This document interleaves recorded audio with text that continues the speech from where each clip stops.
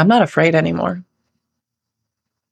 Like, I'm not afraid of things. That doesn't mean that I don't have little fears that come up, but I have a vision for the kind of life that I want to lead and the kind of business that I'm building and the kind of impact that I want to create. And it makes whatever little fears that come up feel like nothing.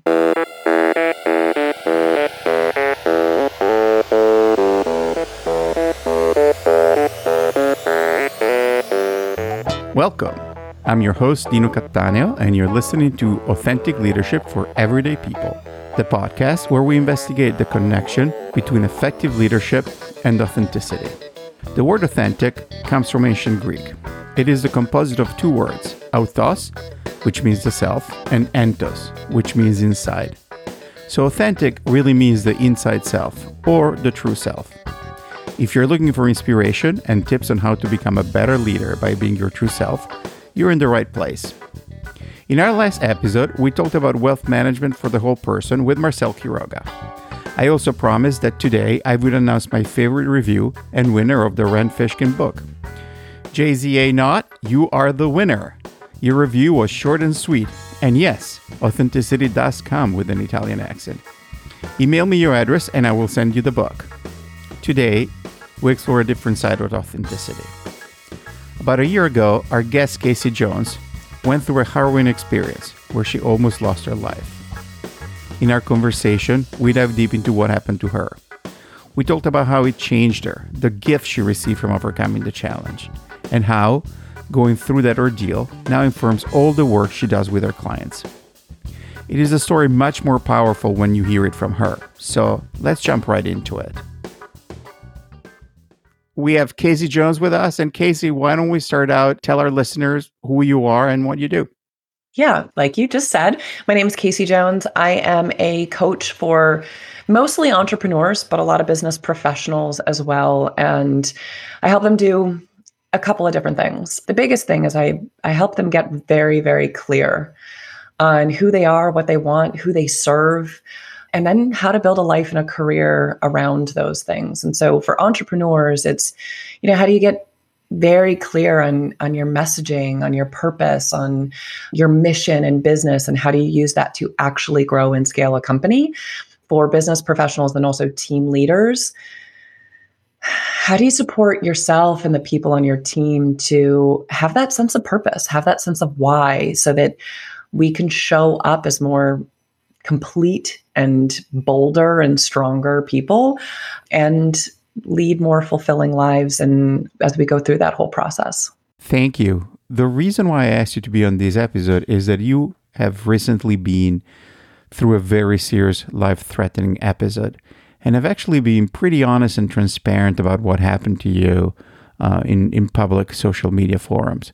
So maybe if that's okay with you, what I would ask you to do is tell us what happened to you, and then we can talk about how going through that ordeal has changed the way you think, you live, and how you work with people.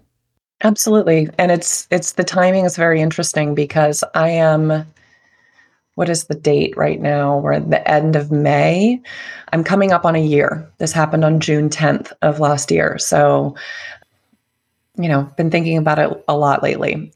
So just about a year ago, obviously home because of the pandemic, and my rescue dog attacked me. And I want to be very clear, I'm a big dog lover. This is a very kind of freak accident. This was a very specific type of dog with a very, very troubled history. So this is not common of rescue dogs at all. I don't want anybody listening to use this as an excuse not to adopt a dog. But we had taken in this dog.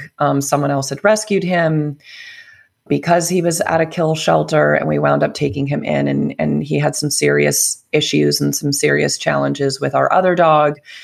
And I could tell my dog started barking, and I could tell that this dog was going to go after her. And so I got her out of the house. And by the time I did, the switch had been flipped.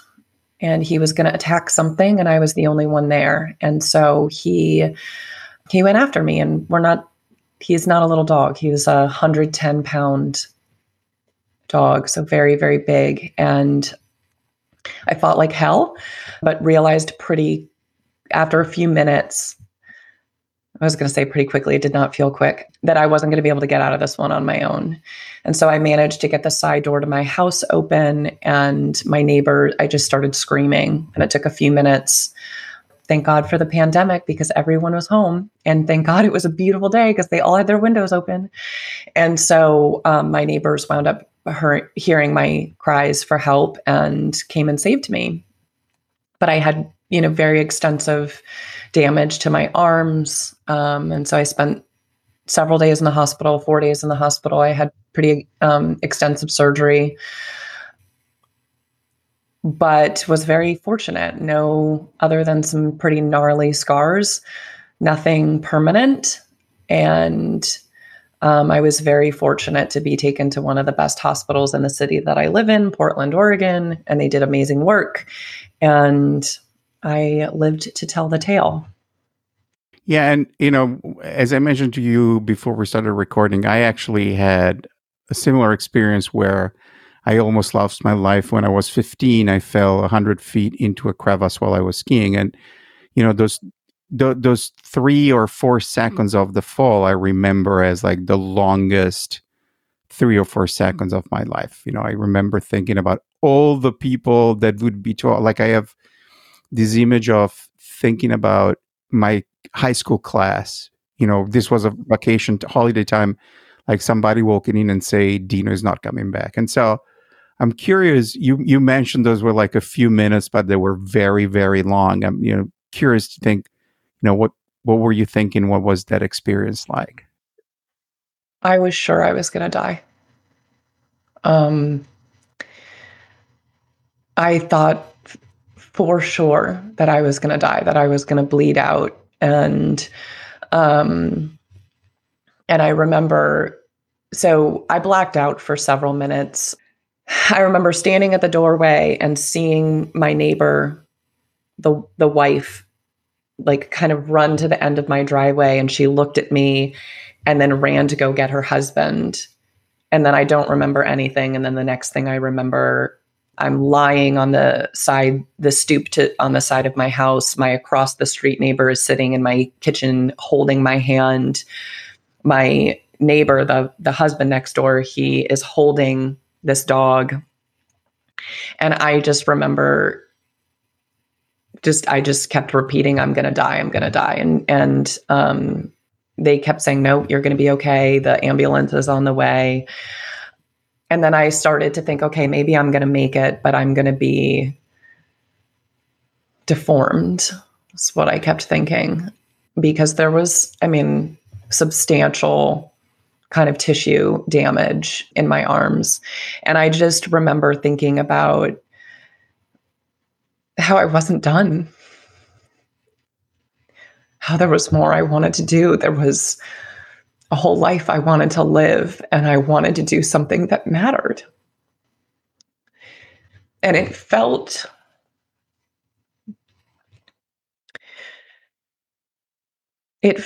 like, I don't know, as I got through it, it felt like I'd been given this second chance.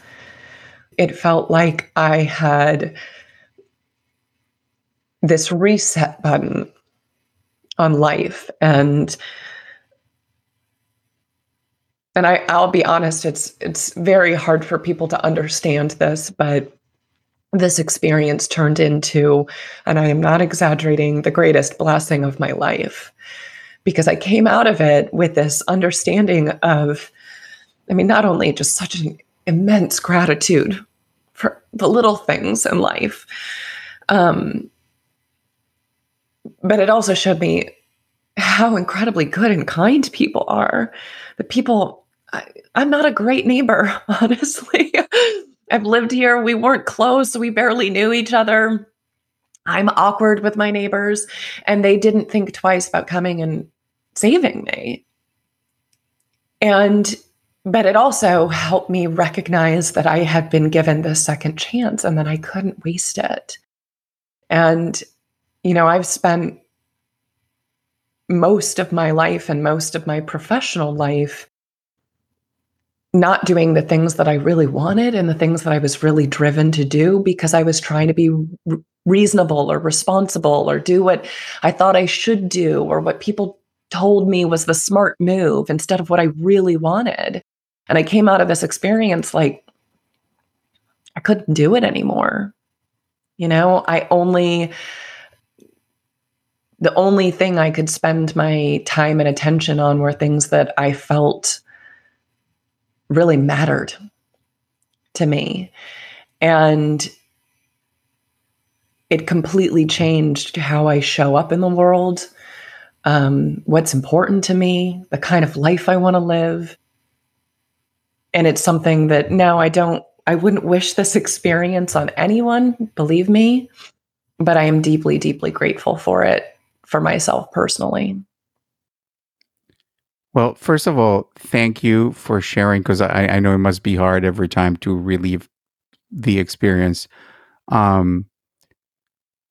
But what the one thing that struck me is obviously, so you went through the experience, and then I think at some point, what really struck me is when you made the decision to start talking about it publicly in a forum like LinkedIn, which is a quote unquote professional forum. So, what drove that decision, and how did you feel as you were sort of starting the process to talk about it? Okay, so what drove it? So this happened on a Wednesday, and the damage was so extensive that they couldn't operate on me on Wednesday. And so they had to temporarily stitch me up and then reopen everything. And I had like 4-hour surgery on Thursday. And on Thursday, they finally were able to get me I almost said a hotel room. It was not a hotel room, a hospital room. My first night in there, they didn't have an empty bed. And so I had to stay in the emergency room the first night. And so when Thursday, they actually got me a hospital room on the trauma ward, and I had slept maybe an hour the night before, and I came out of surgery, and I was very, very lucky because that day was the first day and the first hospital and the first like floor or wing of a hospital. It was this hospital's trauma ward was the very first one that allowed any patients to have visitors since the start of the pandemic. So I quite literally I was a patient that saw like the first visitor in, at that point, 2 or 3 months. And 3 months. So I spent the afternoon with my boyfriend, my partner, and then he left, at maybe 9 o'clock at night because I was getting super tired and to let me sleep. But when you're in the hospital, they come into your room all the time. And so they came in at maybe 1 o'clock in the morning to give me medication or to check on me. And they woke me up and I couldn't go back to sleep. And despite the fact that I'd barely slept at all in like 2 days and had been on all this medication and all these other things, I spent the whole night awake and crying because I was too afraid to sleep. And I remember having this like aha moment probably at 4 or 5 o'clock in the morning where I realized that if I didn't start talking about this, it would become exponentially harder for me every single day to talk about it at all. And I knew that my instinct was to not talk about it to anyone and to retreat and be quiet and deal with this on my own. And I knew that wasn't what I needed. I just knew in my gut that I needed people to rally around me. I needed that support and I needed to be able to talk about it. And so, I don't know, probably at 6 o'clock in the morning, and by the way, like, my hands and arms were completely bandaged. So I couldn't type on my phone. So I had to auto dictate, a message. And I decided at, I don't know, probably 5 o'clock in the morning that I was going to put something out on social media to just let people know what was going on. And part of it was because I needed people to support me. Part of it was because I needed people to understand why I wasn't going to be able to service clients the way I was, that my business needed to be put on hold, all of this. I didn't want to put my 2 employees in the position where they were forced to explain all of this in detail to everybody. And I knew I just needed to put it out there so that it was impossible for me to crawl into a cave and not speak to anybody, because I knew that that would just be the worst possible move that I could make for myself. And so I did it. And it was the best thing that I did, because when we talk about our trauma, when we talk about our pain, it is a release. It helps us process it. It gives other people some understanding about what's going on for us. It gives other people an opportunity to help us and to support us. And it makes it so that we don't go through this alone. And I've got to be honest, and I know this is a strange thing, but I have always struggled with asking for help. Like, I'm really, really bad at it. It's always been incredibly hard for me. And so I knew that putting it out there would make a bunch of people come and offer help, instead of me reaching out to people being like, hey, this thing happened. Can you please help me? And what was amazing about it is, the offers of help and the offers of support just kept coming and made it so much easier for me to get through this experience, and so much easier for the people around me to get support as well. And it made it so that I didn't ever feel lonely. That's not true. Trauma is an incredibly lonely experience, even when you get all that support. But I felt a lot less lonely than I would have otherwise. Thank you. I'm listening here, and I just it's such a powerful story. You reset the button, you said. What are some of the key, as you think about resetting the button, what are some of the key changes that you noticed in yourself and the way you work and interact with others? I'm not afraid anymore. I'm not afraid of things. That doesn't mean that I don't have little fears that come up, but I have a vision for the kind of life that I want to lead and the kind of business that I'm building and the kind of impact that I want to create. And it makes whatever little fears that come up feel like nothing. The way I describe it is, I feel like it cracked my heart open. And I know that can sound awful, but it's not. I feel things very deeply now. You will notice I cry a lot more easily than I ever used to. But here's the thing. Yeah, I cry about sad things. I cry about happy things too. I've learned something about myself. So I remember talking to my therapist. Oh, and by the way, let me be very clear. Best decision I made is, I was already in therapy. That same night, I sent a voice message to my therapist, and I was like, I'm going to need help, and I'm going to need a lot of it. And so I went from every other week to twice a week for several months, and have dove deep into how I heal from this, how I heal from all of the experiences that this kind of stirred up for me, so that I can be the person that I want and I can create the life that I want. But I remember talking to him a couple months ago, and I said, no, it's probably 6 months ago now. And I said, I'm crying at a lot of things and not just sad things. And he was like, okay, start to pay attention to what?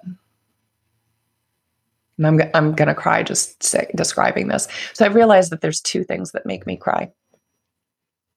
Anytime I see or hear a story about someone else's transformation, I start to cry. And every time I see or hear a story of the role that someone else played in someone's transformation, I start to cry. I don't ever want to lose that. I don't ever want to lose being moved by that. And so, yeah, there's a rawness, but what that means is that I connect more deeply to people. I feel more deeply. I am inspired more easily.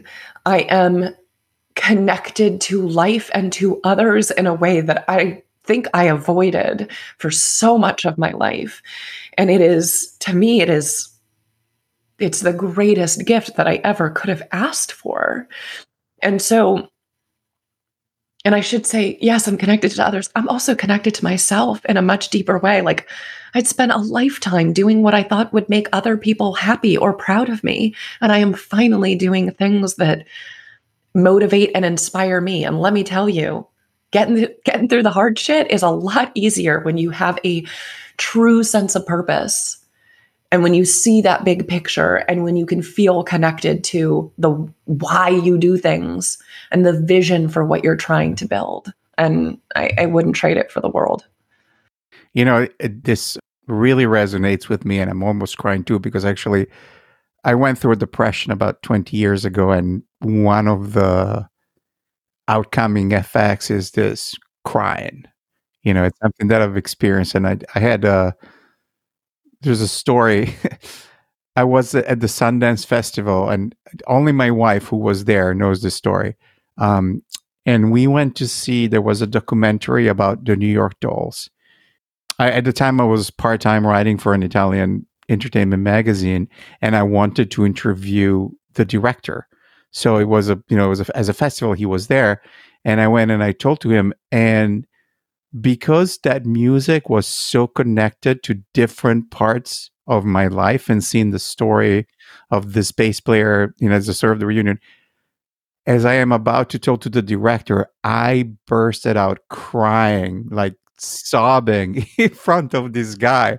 And then I'm like, yeah, he is definitely going to interview the crazy Italian who, I want to be interviewed by that guy, the guy who's sobbing with, but this is so true. I cry so much more these days. And I think that's a forgotten release and habit, the ability to get moved like that.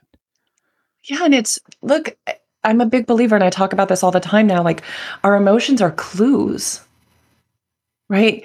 When we ignore them, or when we shame ourselves for feeling them, we're not listening to one of the greatest lessons or signs that our mind and our body and our heart is trying to tell us about ourselves. And so this is what I loved about my therapist, right? I was like, oh yeah, I'm crying out a lot of things. I'm not sure if I should be worried about this. And he was like, pay attention to what is making you cry. And as soon as I realized what it was like, oh yeah, okay, my purpose in life is helping others have going through their transformation. So yeah, it kind of makes sense that I would cry tears of gratitude and joy and inspiration when I see somebody go through that. And as soon as I realized that, I was like, damn, why would I ever want to stop this?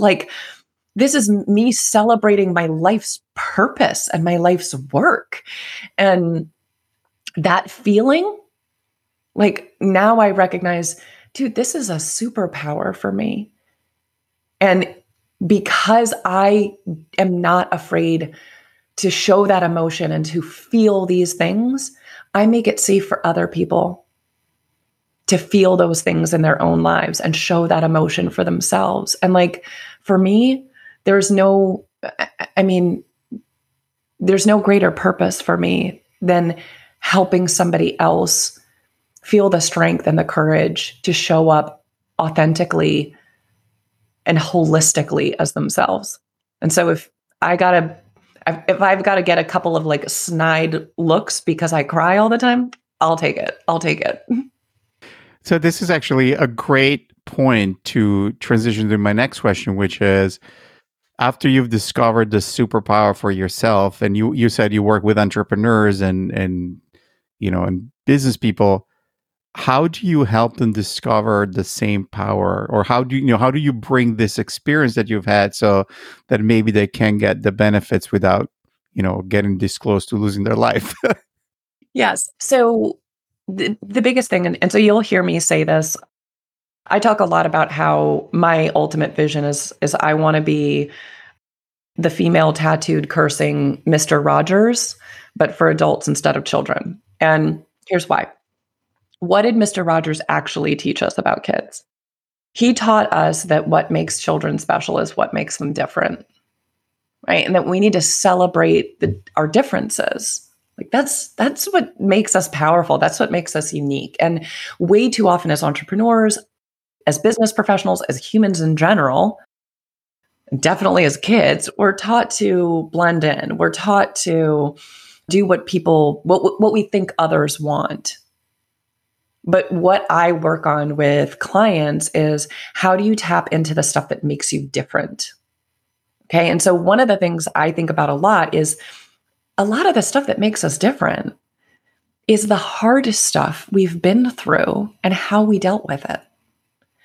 And so you think about how your experience of falling in that crevasse while you're skiing as a 15-year-old, how that shaped your view on the world, how it shaped how you think about who you are and the role in your life. Like, that is something that, even if someone had the exact same experience, how it changed them is going to be different. And so when we can start to look at the things that make us different and actually celebrate those things, that's when we can start to really tap into our true strengths, our true superpowers, and the things that we can highlight and celebrate to find our unique impact in the world. If we take this kind of to the next level, somebody who's listening to this right now and they're thinking, how do I start making some of these changes for myself? What are 2 or 3 pieces of practical advice and things that they could do? So there's a couple of things. One, look, where we all fall short, like the thing that holds us all back, it's not strategy, it's not tactics, it's fear.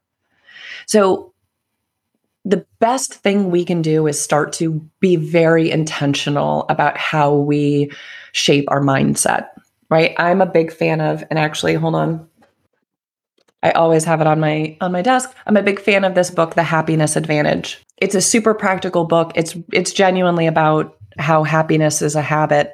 It's not a gift, right? You can actually just cultivate it with intention. And it has all the science and all the research behind it. So even if you're like the most positive psychology skeptic, this will turn it around for you. And so the first thing we can start to do is develop habits and practices and routines that support us being a happier person. Okay. And that might be gratitude journaling. It might be meditating. It might be, a whole bunch of other things, but we've got to kind of figure out what are the ways that we can start to shift our mindset so we can show up as just a happier, more positive version of ourselves. I think the other thing, though, is really getting in touch with our why and our purpose. And this is a hard one. Okay, that's not easy. Like, that's a journey. It's not a destination, but really thinking through, what are the things that genuinely motivate us? And sometimes it's looking back to, what are the things that we loved as kids, right? What are the books that we read or the movies that we watch that leave us feeling super inspired? And can we start to kind of go down that rabbit hole of figuring out, like, what drives us? And the last thing I'd say is, and you're a phenomenal example of this with this podcast, is we got to start doing things that scare us. Okay. And it doesn't have to be huge things. Okay. It doesn't have to be like jumping out of a freaking airplane, but doing something little that scares us every single day. Whether it's posting something really honest on social media, or asking that boy or that girl out, or I don't know, taking a class. Okay. Like, and I have to work my way up to it. The thing that scares me most in life is singing in public. No joke. I'm terrified, absolutely terrified. You will never get me to sing karaoke. I might yell karaoke. You'll never get me to sing karaoke. It's terrifying. So, but there's a couple of other things that I'm a little bit intimidated of first. So I've been an amateur kind of crappy photographer for years. I've decided I want to get more serious about it. So I'm actually starting to take a photography class. That's going to help me do something that makes me uncomfortable, makes me nervous. Okay. The other thing, I used to be almost fluent in Spanish, but I haven't spoken it in like 20 years. And it's terrifying for me to like be awkwardly try to speak Spanish. Okay. So I'm going to start taking Spanish lessons again. And then once I get through those 2, I'm going to take some singing lessons. All 3 of those things scare me to varying degrees. So the whole idea is like, find things that scare you and face those fears. And I've learned, even before this experience, if I have an opportunity and my only reason for not doing it is because it scares me, That means I have to. And when we can start to face our fears, it starts to become easier and easier to be uncomfortable and to know that we can get through it. Well, I think I can help you with the singing because if you check my episode 7, I have 3 women who's full singer and voice teacher and who really work on getting people who were told they couldn't sing and get everybody to sing. So I'll send you the contact after the episode. Do you bring this idea of doing something that scares you and you help your clients figure out things maybe that they can do in their work? That's something that scares them, like asking for a raise or... One of the things that I am very, very passionate about is the whole concept of personal branding. And there's a reason why. Personal branding forces us to do a bunch of things that help elevate us in all aspects of our life. Okay. Like you can't build a personal brand if you don't know. You don't know what you want to talk about. You don't know who you want to reach. You don't know your purpose and your why, right? So you've got to do that work. Personal branding for most people is freaking terrifying. Posting something on social media, recording a video and posting it. And so going through that process of putting ourselves out there and doing it with consistency and doing it regularly, that can wind up being helping us face our fears on a regular basis and get comfortable with it and get better and better at it. And the other thing about personal branding that I think is super important is my big emphasis with personal branding is relationship building. When we have kind of the people in our corner, right? The people we can rely on. And I want to be very clear, the 4 women that did the most for me when I was recovering from this attack were 4 women that I met on LinkedIn through the personal branding work that I did. Like these are the women that started a GoFundMe. These are the women that had groceries delivered to my house every single week for like 6 weeks, like all of that. So it's also, you start to kind of find your gang on the playground, so to speak. And that also makes facing your fears just a little bit easier. I love this because I think most people think of personal branding and social media as a very shallow activity, but like you have just, first of all, like the fact that to do it well, you need to really go very deep and figuring out who you are. And then the fact that it's a way to conquer fear. It's actually like it's a growth activity. It is absolutely a growth activity, and I think it's the most underrated ones. And so to me, it is fascinating. I will work with clients that are like, yeah, no, I know I need to do this personal branding thing for my business, but I absolutely hate it. I don't want to do it. And what you'll find is that by the time we get kind of through this process, or even halfway through this process, they are more confident, they are more driven, they have more direction. Because you've got to do this work of figuring out why the heck you want to do this in the first place, like why it matters. And I'm a big believer, like I don't love Gary Vee for a lot of reasons, but there's one thing he says that I firmly agree with. And it's the whole idea that unless you are at least 51% altruistic, personal branding ain't going to work for you. And so the idea that you have to be superficial or shallow or self-centered in order to make personal branding work is completely and utterly wrong. And the people that do it well are the ones that genuinely care about impact and giving and making a difference. Well, this is a great point to ask you one of my favorite questions, which is, since we talk about things that you like and didn't like from Gary Vee, what are some of the business cliches or business phrases that drive you crazy? It's funny because I don't know that there's a bunch of cliches that drive me crazy. There's a couple of practices that I see lately that really bug me. And the first is the whole idea of like publicly shaming someone because they don't do something right. Like, so there's this trend of sales leaders who like to talk about how they're super positive and really good, kind people. And then they screenshot sales messages that they don't like, not blurring out the person and publicly shaming someone because they didn't do it in the way that they like. And I think that's absolutely disgusting. Anybody that uses their platform to shame someone else, I think I just think it's vile. And I will say it's like, there is one time where I took a screenshot of someone who sent me an incredibly nasty message on LinkedIn. And I was like, don't be this guy. Don't do this to people. But other than that, like we have this opportunity. And especially once you build a little bit of notoriety for yourself, we have an opportunity to lift people up. And the idea that you would use your platform to tear someone down or make them feel small or shame someone, I think is just disgusting. And that is a trend that really, really bugs me. And I really wish we could just all collectively be like, yeah, we're not going to do this anymore. Thank you. That's really good. Final question. Is there, I call it food for the body or food for the soul? Is there either a dish or a drink, or if you want to go to the soul side, a book or a piece of art or piece of music that really, really invigorates you? Ooh, I'm going to give you two. So food, I'm a foodie. So any meal that is like decadent and good, you'll also know though that I eat an incredibly healthy diet. So I actually had to do a little bit of traveling for work and weirdly spent one night in Vegas by myself this weekend. So what did I do? I ate just like ridiculously good food all weekend. So we're talking like, $120 steak just for myself. Couple $30 glasses of champagne.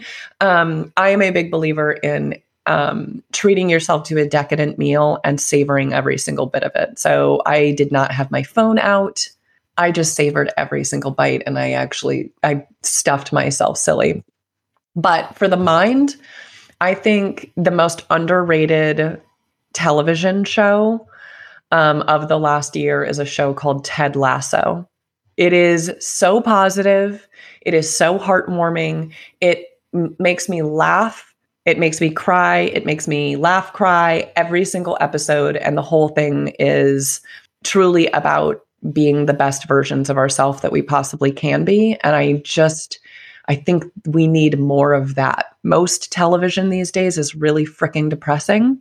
And Ted Lasso, I've now watched it, no joke. I think I'm halfway through my 5th round of season 1 because it always puts me in a good mood. And I think we need more of that. And I believe that we are what we consume.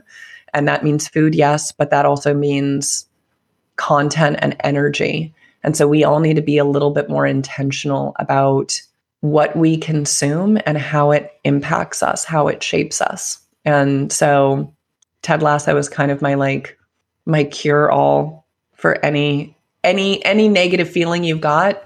Ted Lasso is gonna solve it. I'm a proselytizer for that TV show. I love it. I've watched it twice. I have to say the first time that I heard about it as a European living here is like, of course, here is the American show with the smart American coach who showed he doesn't know anything about soccer, but he ends up being better than all the Europeans. And then I watched it and it is a beautiful show. Yeah, I just watched it the second time with my son who was home from college briefly, and it was great. It's just a very good reminder that we can all show up and be better versions of ourselves. And so, I do say that I dream of being a modern day female Mr. Rogers, but I also dream of being he's modern, but like an actual real life female version of Ted Lasso. Well, I think this is an excellent point to stop. I think we all should be a little more Ted Lassos. Casey, thank you so much for coming over, for being so honest and so open. Thank you so much. It was great having you.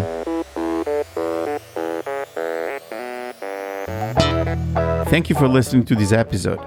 If you enjoyed it, please leave a rating or review, tell a friend, tell a few friends, subscribe, and post about the podcast in social media. If you like music, stick around. At the end of the credits, I am going to share one more song by my wife, Susan Cattaneo, one of Boston's best Americana singer-songwriters. You can find Casey on her website at abetterjones.com, spelled ABETTERJONES.com. She's also using @abetterjones as her handle on Twitter and Instagram, and on LinkedIn, she's at linkedin.com/in/abetterjones. You can find me online at al4ep.com with the number 4, so al4ep.com, And you can also email me at dino@al4ep.com. You can also find the podcast on social networks, Instagram and Twitter. The handle is at AL4EDP. And I am on LinkedIn, and on Facebook you can look for Authentic Leadership for Everyday People. This episode was recorded and produced by me, Dino Cattaneo, with additional editing by Fullcast. The theme music was composed, produced, and arranged by Nicholas Cattaneo, who also played keyboards and drums, with Tony Savarino on guitar and Jesse Williams on bass. Choosing the song for this episode was pretty easy. Carried is a song about going through major trauma events. Susan wrote it with Jenny Halstead, whom you may recall from our episode 7. Enjoy.